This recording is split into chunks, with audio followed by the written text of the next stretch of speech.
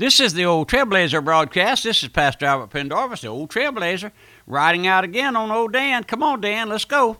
And I'm happy to be back with you folks at this time. It's always great to be able to come into your homes, your place of business, an airplane, or wherever you are, maybe over there in Iraq or Iran or somewhere in one of those places, and hearing the Old Trailblazer on the shortwave radio over there in Northern Ireland, wherever you are.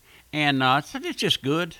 Be able to hear the internet, man, it's a marvelous thing to know the internet all over the world. You can hear the Old Trailblazer. If you ever need information on how to pick that up, go there to our website, radiomissions.org, and you can find out much there.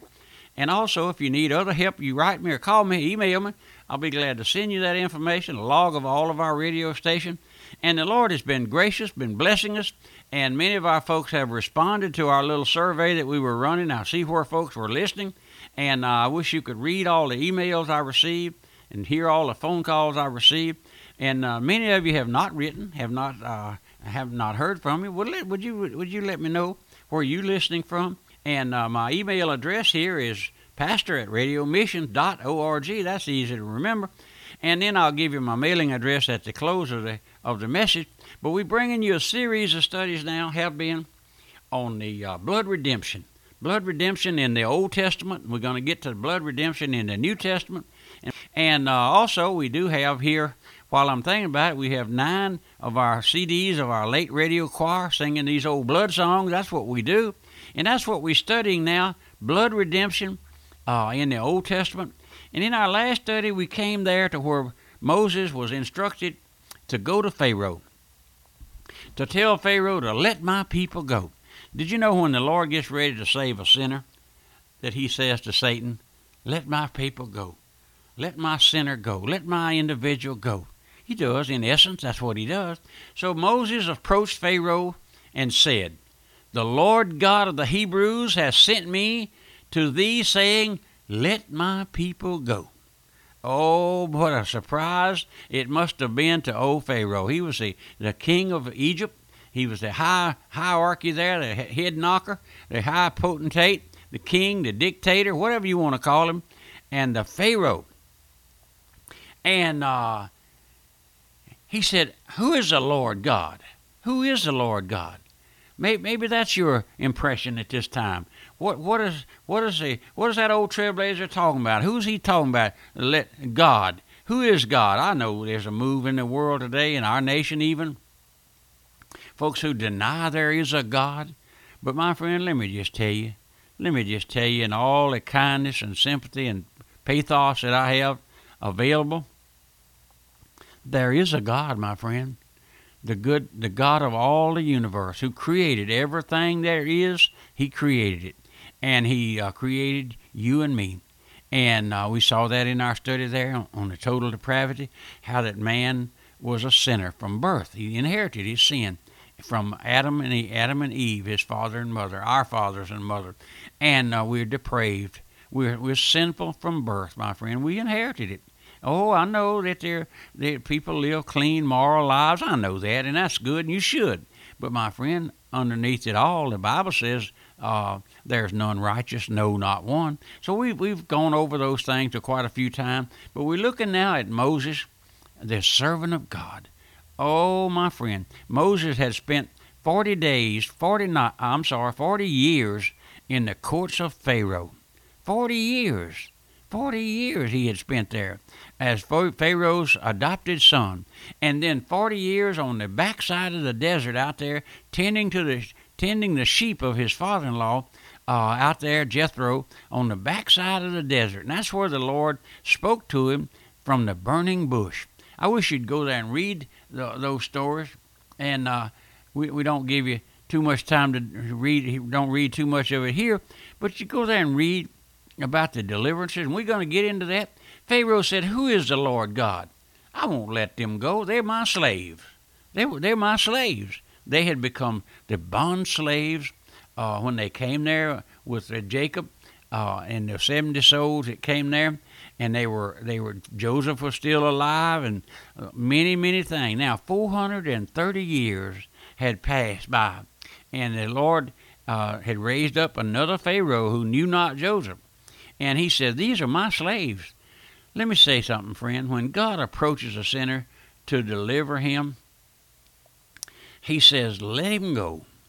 Let him go. A ransom has been found. A ransom. A substitute has been found. And then Satan says, who is the Lord? But let me tell you something. When a contest is between Satan and the Lord God of heaven, the Lord God of heaven always wins. And I tell you this morning, tonight, whatever time it is, wherever you are, whoever you are, if you have raised your rebellion against God, if you have raised up opposition to God, if you have denied God, you're going to go down, my friend. Do you know where the best place for you to go is at the feet of Christ, crying for mercy. You can't win, my friend. You can't win fighting God. You cannot win fighting God. But listen, the judgments began as the Lord God pressed the demand upon Pharaoh's heart to let the children of Israel go.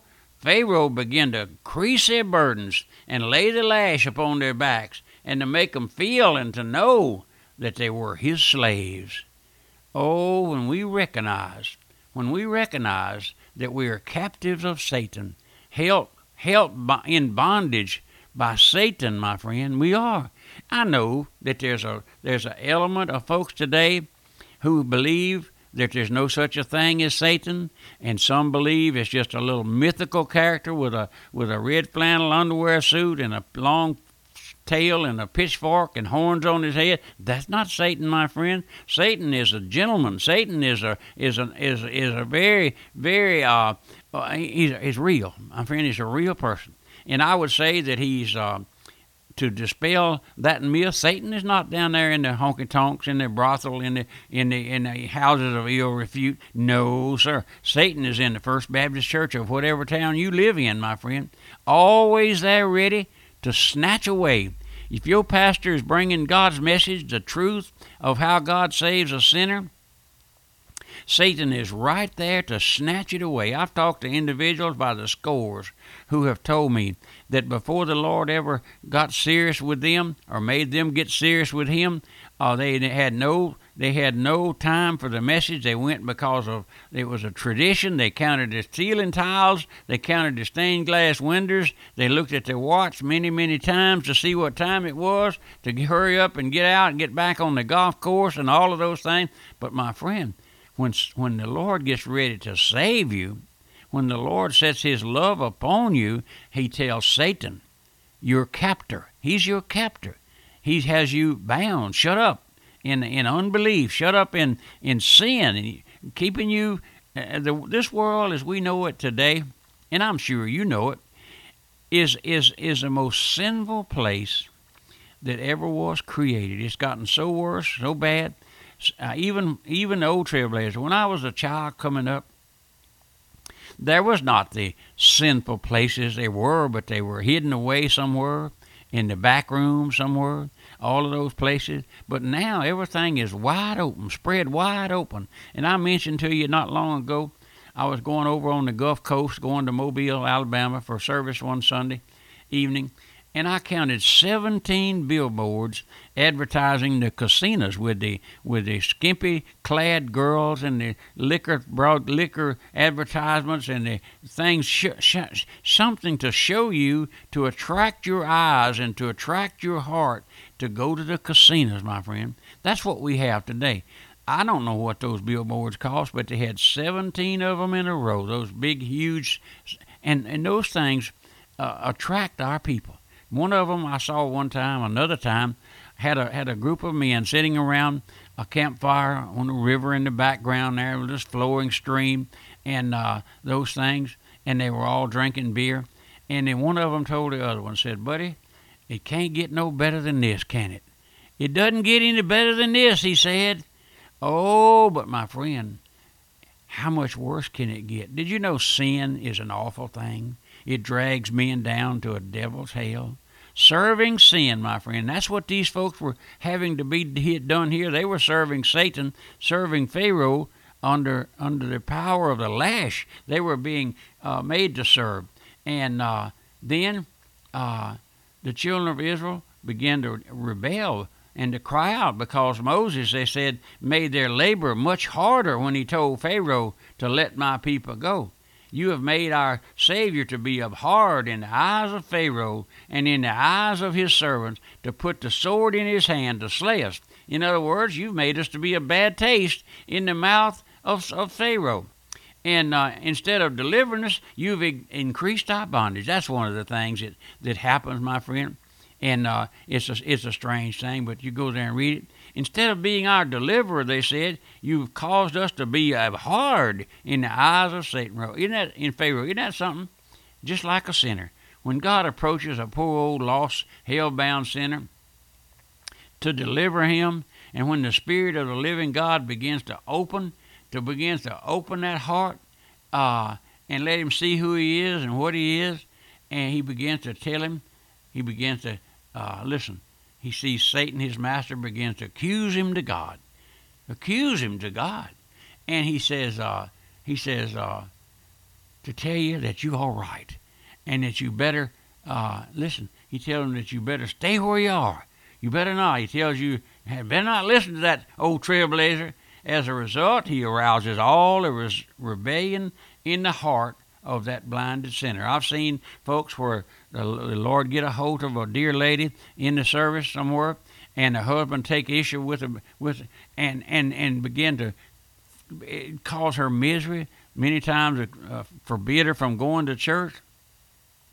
And that's the way it is. That's what Pharaoh did to those folks. He laid the lash on their back, and we saw that where he had to make them provide for their own straw for the brick that they were making. So Satan does not want to turn you loose, my friend.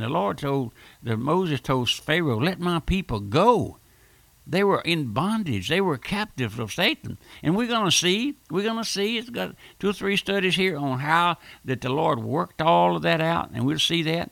But I'm hoping you'll stay listening time after time, whatever time the Lord, and whatever time the station comes on in your area, set your clock there if it comes on early in the morning. I have a man says he gets up at 4 o'clock in the morning to hear the old Trailblazer, and I hope some of you are doing that. And then if you will, holler back across the fence. If you live in town where they're in the subdivision, holler across the fence and say, friend, old Trailblazer's coming on. Turn the radio on. Or either that, come over here and drink a cup of coffee, and we'll listen to old Trailblazer.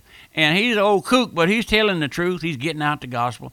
And then if you appreciate these messages, help me with the broadcast, if you will. We'll get back in the study in tomorrow and bringing you God's Word as it is, to men as they are. But remember, we could use a little help with the broadcast. If you could help us possibly. You say you like to hear the good old sound preaching. Well, it help us maintain it, keep it going out. We only bring you, thus saith the Lord. But this is the old Trailblazer broadcast. I want to give you my mailing address quickly. It's Radio Missions, or just the old Trailblazer, Post Office Box 1810, Walker, Louisiana 70785. And we'll get back into how the Lord delivered these souls in our next message or two. So you stay tuned, and may the Lord bless you. Goodbye.